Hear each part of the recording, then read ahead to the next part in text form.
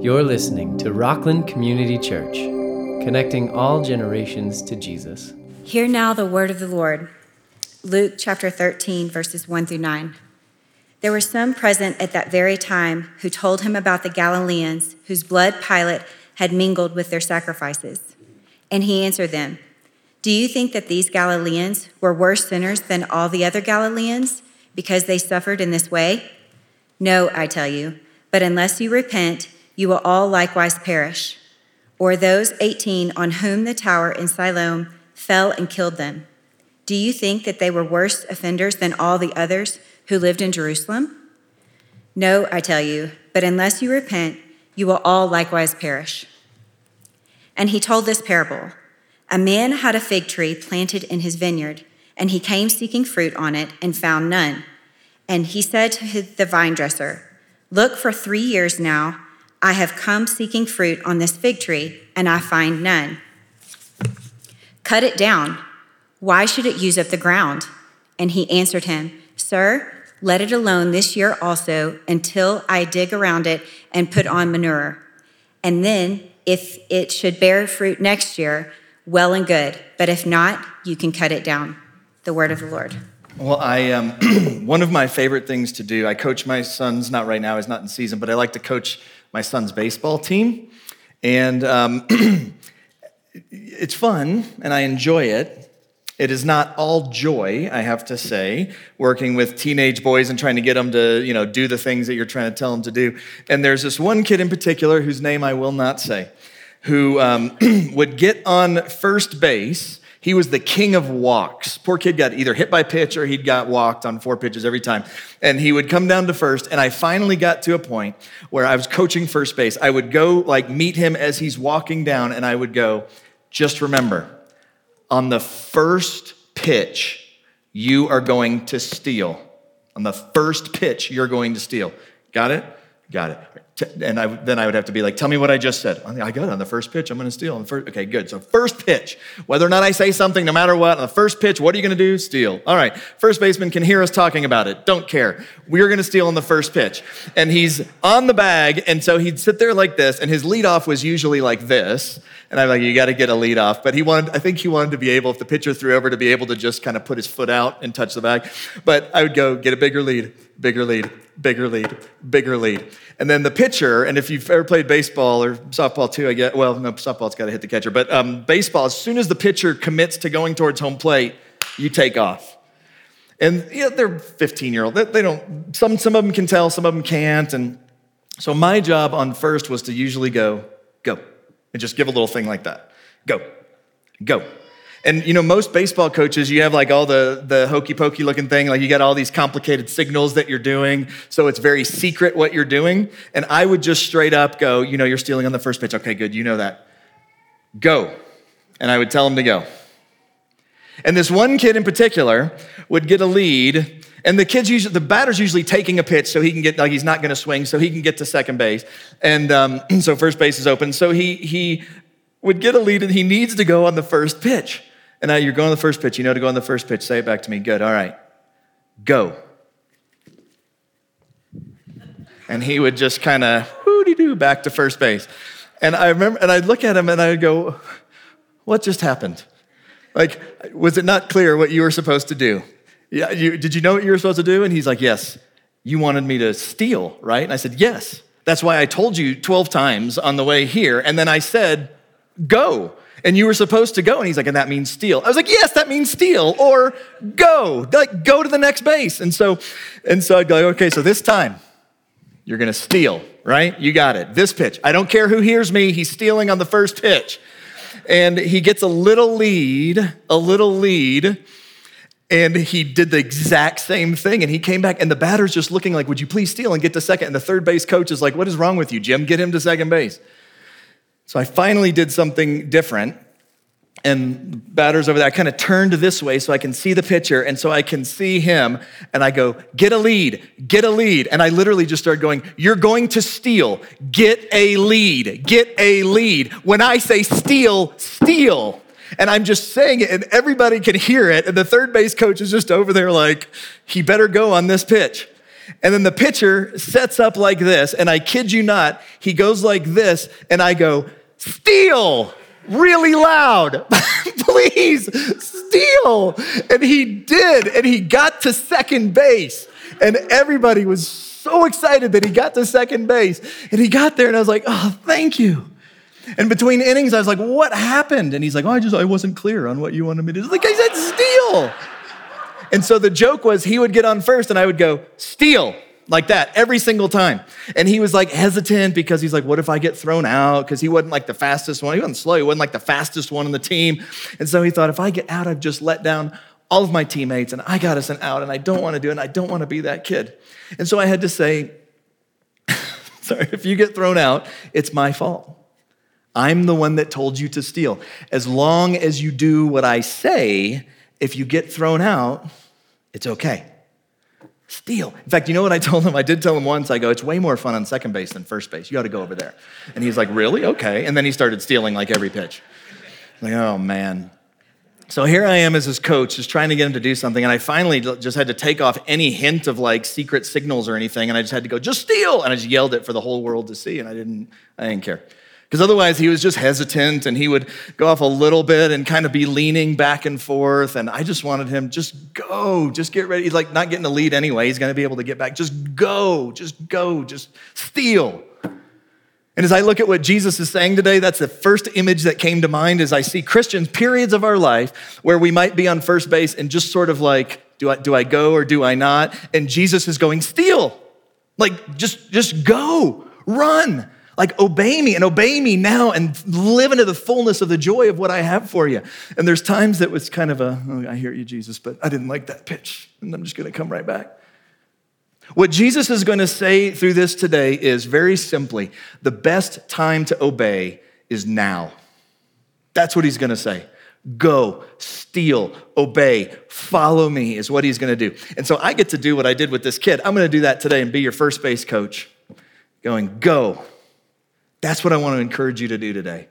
Anything that maybe God is calling you to do, your spiritual growth, maybe it's for some of you coming to faith in him, maybe it's having a spiritual conversation with someone that you're close to, whatever it is, I want you to leave here feeling like steal, go, do it, obey and obey now.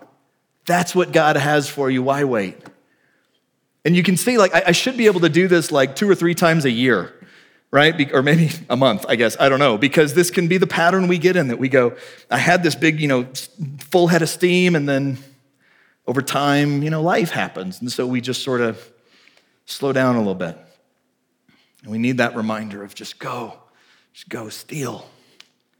And what Jesus is going to say here is he's going to give a couple reasons why we justify, the temptations we can have anyway to justify this procrastination in our life. He's going to say a couple things. One, he's going to say is a faith issue.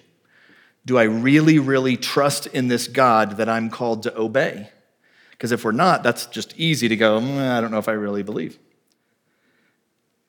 And then the second one is we get into this thinking, I have all the time in the world to do that. And Jesus is going, now. And in case anything I say comes across as guilt or shame or manipulating or arm twisting, please know this. He is going to end up this whole text with the reason we do this to say, he's going to give the most beautiful picture of the grace of God. For all the times we've fallen, you said it in your prayer, Sean, all the times we've fallen, it is God there picking us up and giving grace upon grace upon grace upon grace. And it's an interesting thing that Jesus chooses to do because he does this by using 2 incidents that you and I don't really know anything about. Did you hear it when they were read? There were some present at that very time, these are Jewish leaders especially, who told him, Jesus, about the Galileans whose blood Pilate had mingled with their sacrifices. Or, verse 4, it says, or those 18 on whom the tower in Siloam fell and killed them, which are not stories we heard in Vacation Bible School, but that's what's happening. And so Pilate was taking Galileans, apparently he had them killed, and he was putting their blood in sacrifices and offering it. And then there was this tragedy of this tower that fell and killed 18 people, I think it says. Yeah, 18 people. And it's odd because these stories aren't mentioned anyplace else. And so for us to know exactly the history and to sort of add more color behind it, we're not sure exactly what happened other than what we have here. In fact, people tend to go to one of two camps. I read a ton of different scholars and theologians and everything. When I'm preparing these, I spend a lot of time just in the text, but then I read commentaries and things like that. And there's one guy that will not take any stance on any issue. And he just goes, well, here's 4 different ways people have thought about, and he just lists them all out as though they're all equally valid. And I still read him. And then there's another guy that I read that is the opposite, that he knows everything about everything. And in fact, of all the commentators that I read about this, this guy was the only one that I could find that said, now let me explain what's happening here in this incident with Pilate and the Galileans and the tower that fell. And everybody else that I read is going, we're not really sure because we don't have other historical records. All we know is about this. But somewhere, this guy didn't cite any sources. He just declares what was happening. And he tells about some story. I'm like, wow, this guy's the only guy that has that.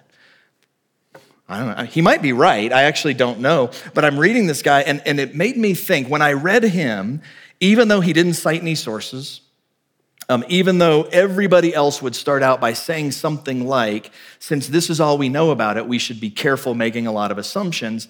However, this might be something that he had in mind, blah, blah, blah, something like that. And this guy goes, nope, I know it. And he just started sharing it. And I found something odd happen to me. I started, instead of being comfortable just going, I don't know everything about this incident, I started feeling more comfortable that somebody was just saying it and saying it emphatically. Because one of the ways our brains are wired are if we don't have an answer to something, then this is all really subconscious. We will take a wrong answer as opposed to an I don't know. Oftentimes we'll say, well, that's good. He's given an answer. I don't care if it's right or wrong. I'll take the wrong answer because to not have an answer is difficult. And as we look at these texts and as Jesus is starting to walk us through this, the first thing we have to do is go, he's giving some text that we don't really know much about, which is difficult for us as children of the Enlightenment. If you don't know much about the Enlightenment, it is something that had some merit and good things, but for the most part, it has infected the way we think in remarkable ways for the negative. So if you think about it, so the Enlightenment was in the 18th century. It started really sort of in Europe and really spread through the West. And the biggest thing that they did is you used to say, if God speaks and we don't understand it, we don't care. We're just going to do it anyway. Okay? We acknowledge there's something divine. We acknowledge something supernatural. We acknowledge something transcendent. And then all of a sudden, the Enlightenment started sweeping through Europe. And the biggest thing it did is it said the primary source of authority and legitimacy is reason. Reason. It has to make perfect sense. I have to have an answer to everything. And I don't want to be this guy that goes, well, nothing. It's almost like he's going, well, nothing can be known. I don't want to be that. I want to press into the things where there's confusion or there's questions. But I don't want to be someone that just goes, I'd rather just give you an answer rather than pretend I don't know the answer to that yet. But as really children of the Enlightenment, reason has replaced this idea of God, to be quite honest, which what happens? Then if it doesn't make sense to me, it can't be true. And so functionally what's happened is mankind has replaced God. You see what happened? And so it's difficult when we see this to start going, well, we don't have all these answers. They would have known. Jesus is trying to use something that they would have known, that they would have understand. But here's us going, we don't have all these answers. And if you think about one of the reasons that we are hesitant to go to have that spiritual conversation with someone, to go and to share Christ, or even to come to faith in Jesus Christ for the very first time, is all the what ifs. I still have questions and I need to get all those answered before I step out in faith. Did you catch the irony of what I just said? I have to have all the answers before I step out in faith. That's not stepping out in faith. That's stepping out in reason and logic, and that's it, and taking God out of it. And it's really a way that I can have control as I'm moving through life. I had a guy in college that discipled me, and he was not nice sometimes. Like I felt like some of the advice he gave sometimes it was condescending, but for whatever reason, I needed to hear it that way. And like I felt like at the end of everything he said, it could just be dummy, and it would have worked. Like I'll give you an example. I had talked about someone in college I wanted to share with, and I said, but I don't know if I can, because if I go and have this spiritual conversation, I don't think he's gonna like it. It's gonna ruin the relationship, and it's not gonna work. So I'm just gonna build a relationship with him. And so I spent forever like building a relationship. And he pointed out a couple things. He said, there is something you don't know, which is how he's going to respond, and you are assuming he's going to respond this certain way. What if he's going to respond the other way? What if God has been preparing him, and then you get to be the one to come in and he's going, thank God someone came and talked to me about this. I've been wondering those things. But the thing he said, because I was saying it might ruin my relationship with him, and he said, so what you're telling me is you'd rather he have a relationship with you than with Jesus. Dummy. Like that's what he could have put at the end of that. See what I mean? And for whatever reason, as a young punk, like 19, 20, whatever, Christian guy, but still something he said, I went, oh yeah. If this is for his good, that he might have a relationship with Jesus and experience the joy that I've experienced, this is great. I hope it doesn't cost me the relationship. But if it does, if it's for his good, so be it. All these things we don't know. Like, what if I talk to him and he asks me a question I don't know the answer? Or what about just forgetting that the Holy Spirit is alive and at work in those moments? I think about Moses when God came to Moses and said, hey, here's what I'm going to get you to do. I'm going to get you to go and speak to Pharaoh. And Moses, the first thing he says is he's like, well, here's the one thing I'm not good at, God, speaking. But Moses said to the Lord, oh, my Lord, I'm not eloquent either in the past or since you have spoken to your servant, but I am slow of speech and tongue. And the Lord said to him, who is it that made man's mouth? Who makes him mute or deaf or seeing or blind? Is it not I, the Lord? Now therefore go, and I will be with your mouth and teach you what you shall speak. Or back in Luke chapter 12, the disciples are going to be brought before the rulers, the authorities, and they're going to have to give an answer. And they're probably wrestling with the same things you and I would. Like, what am I going to say if I got dragged before somebody? And Jesus says, when they bring you before the synagogues and the rulers and the authorities, this is Luke 12, do not be anxious about how you should defend yourself or what you should say, for the Holy Spirit will teach you in that very hour what you ought to say.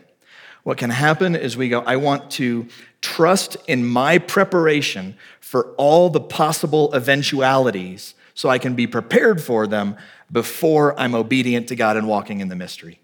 And Jesus goes, steal, just go. The Holy Spirit will be with you.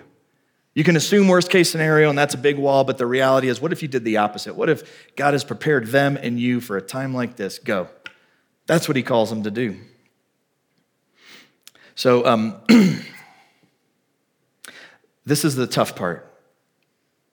Why wait? Or why don't we wait? Like, why don't we just go now? Like, what is the thing that keeps us from actually doing it? And Jesus is going to address that. But this is a hard one, if you're like me, to just get through our thick skulls a little bit. Why can't I wait? Jesus is going to address that a little bit. What he's going to say is they are thinking that they have infinite time. And the reason, or extended time, a long, long, long life. And the reason they think they do is because they're so good and holy and righteous. And so Jesus is about to just upend that. So if you remember, we had the story of the Galileans the Pilate was mixing their blood in sacrifices. And Jesus says, in verse 2, it says, he answered them, do you think that these Galileans were worse sinners than all other Galileans because they suffered in this way? No, I tell you, but unless you repent, you will all likewise perish. So did you catch what he just said? He just said, you think your goodness is necessarily going to get you the favor of God in longevity of life. And so by extension, all these people that were killed, they must have been horrible people, right? And they all went, Or the tower that fell on them. He says, verse 4, do you think that they were worse offenders, the people the tower fell on, than all the others who lived in Jerusalem? No, I tell you, but unless you repent, you will all likewise perish. They are saying, my goodness should give me the blessing of God in longevity of life. And Jesus goes, I'm going to give you 2 examples where you are going to be forced to say the reason the tower fell on them is because you think they were bad people and that's what they deserved. That the reason why those Galileans got killed and now they're in the sacrifice and Pilate did that is because they were bad people. Is that what you think, Pharisees? And they're forced to go, oh, no. But that was the common thought was if I am good enough, God owes me long life. And so if that were the case, take your time. That's one of the things that Jesus is trying to communicate. Of course, the problem with thinking if I'm just good enough, that means I get long life on this earth in the way that I want it. There's a bunch of problems with it. The Bible seems to say the opposite, and I won't go into it, but look at the life of Jesus, who is the goodest person that ever lived. And here he is. What happens? He's betrayed. He goes to the cross and he's crucified. So actions aren't just the thing that says, now I get this thing that I want. And that's what they were doing. They were thinking, I've got infinite time because I am so good. Or I've got a lot of time because I'm so good. And here's the reality that we have to wrestle with is your longevity in life you can marginally control at best. Your longevity in life, you can marginally control at best. If you find out you have a heart condition, you can change your diet. That's good and wise, and that may help. If you're living in a dangerous neighborhood, you can work hard and get a different job and move and get in a safer neighborhood. Like there's some of those little things you can do to sort of up the percentages. But I want to ask this. Don't raise your hand, but I want to ask this, and I hope this comes across in the tenderness with which I mean it. Getting to know people here at Rockland, if I were to ask the question this hour or the first service, do you know anybody in your life that died unexpectedly? Somebody dear to you, close to you, or even maybe real good friend of a real good friend? I didn't ask people to raise their hand, and I'm not going to. My guess is it is easily 50%. Probably closer to 75% of our congregation would have to say, that's me. Why wait? Why not now? Our next breath isn't promised to us. But I really do wonder if we can actually get in that mindset to go, man, what if? And let me try and put it a little differently, because he's really trying to spur us on to say, go now. And if you're like me, I'm good at coming up with excuses in the moment of how busy I am, of why this particular life stage doesn't work for me to be obedient to God and do the things he's called me to do. Well, I'm in college and I'm just so busy and I'm just so crazy and I'm just trying to live my life. Well, now I'm out of college, and so now I'm starting a family, and so I've got this wife, and so I've got to figure that out. And well, now we have kids, so it's not really time I can focus on that. I need to focus on this. And now I'm building my career, and so to build my career, there's just not time. And I've got to spend all the time doing this, but pretty soon I'll be able to do it. And then, oh my goodness, now the kids are in middle school, and now the kids are in high school, and some of you that are retired would be able to say too, you're retired, and then maybe there's like grandkids, and the busyness in life never relents.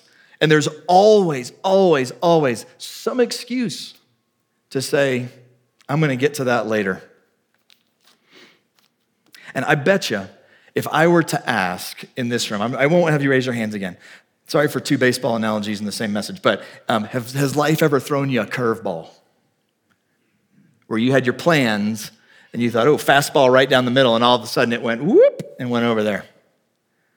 People that just a little while ago would have been thinking, I've got someone close to me or a friend of a friend that passed, like that would be one. Maybe a curveball in life came of some money in a good way. You came into it, or maybe some money that you lost, a job that you got offered, or a job that you lost, or health news, positively or negatively. I bet you 100% of the people that have gathered would say, life threw me a curveball at some point. That's just how life works. So let me put these together.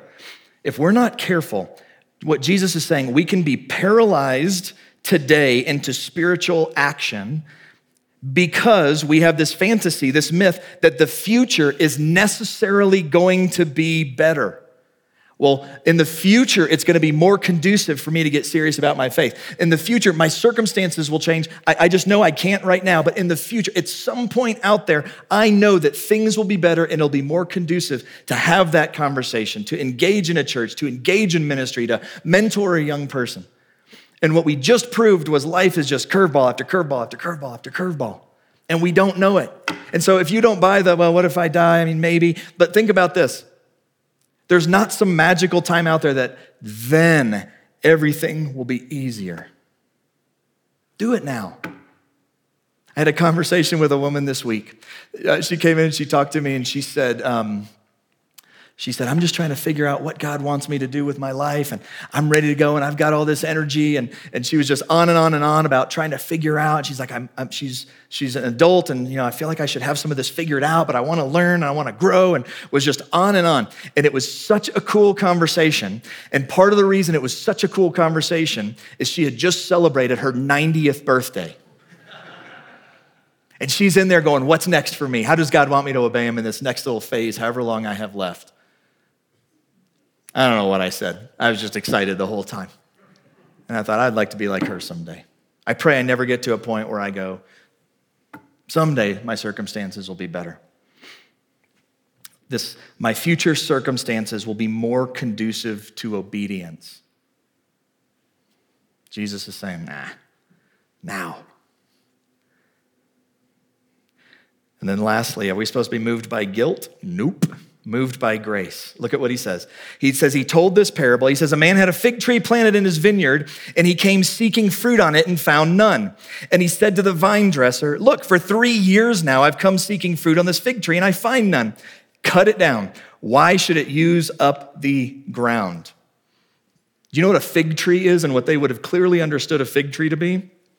It was the nation Israel.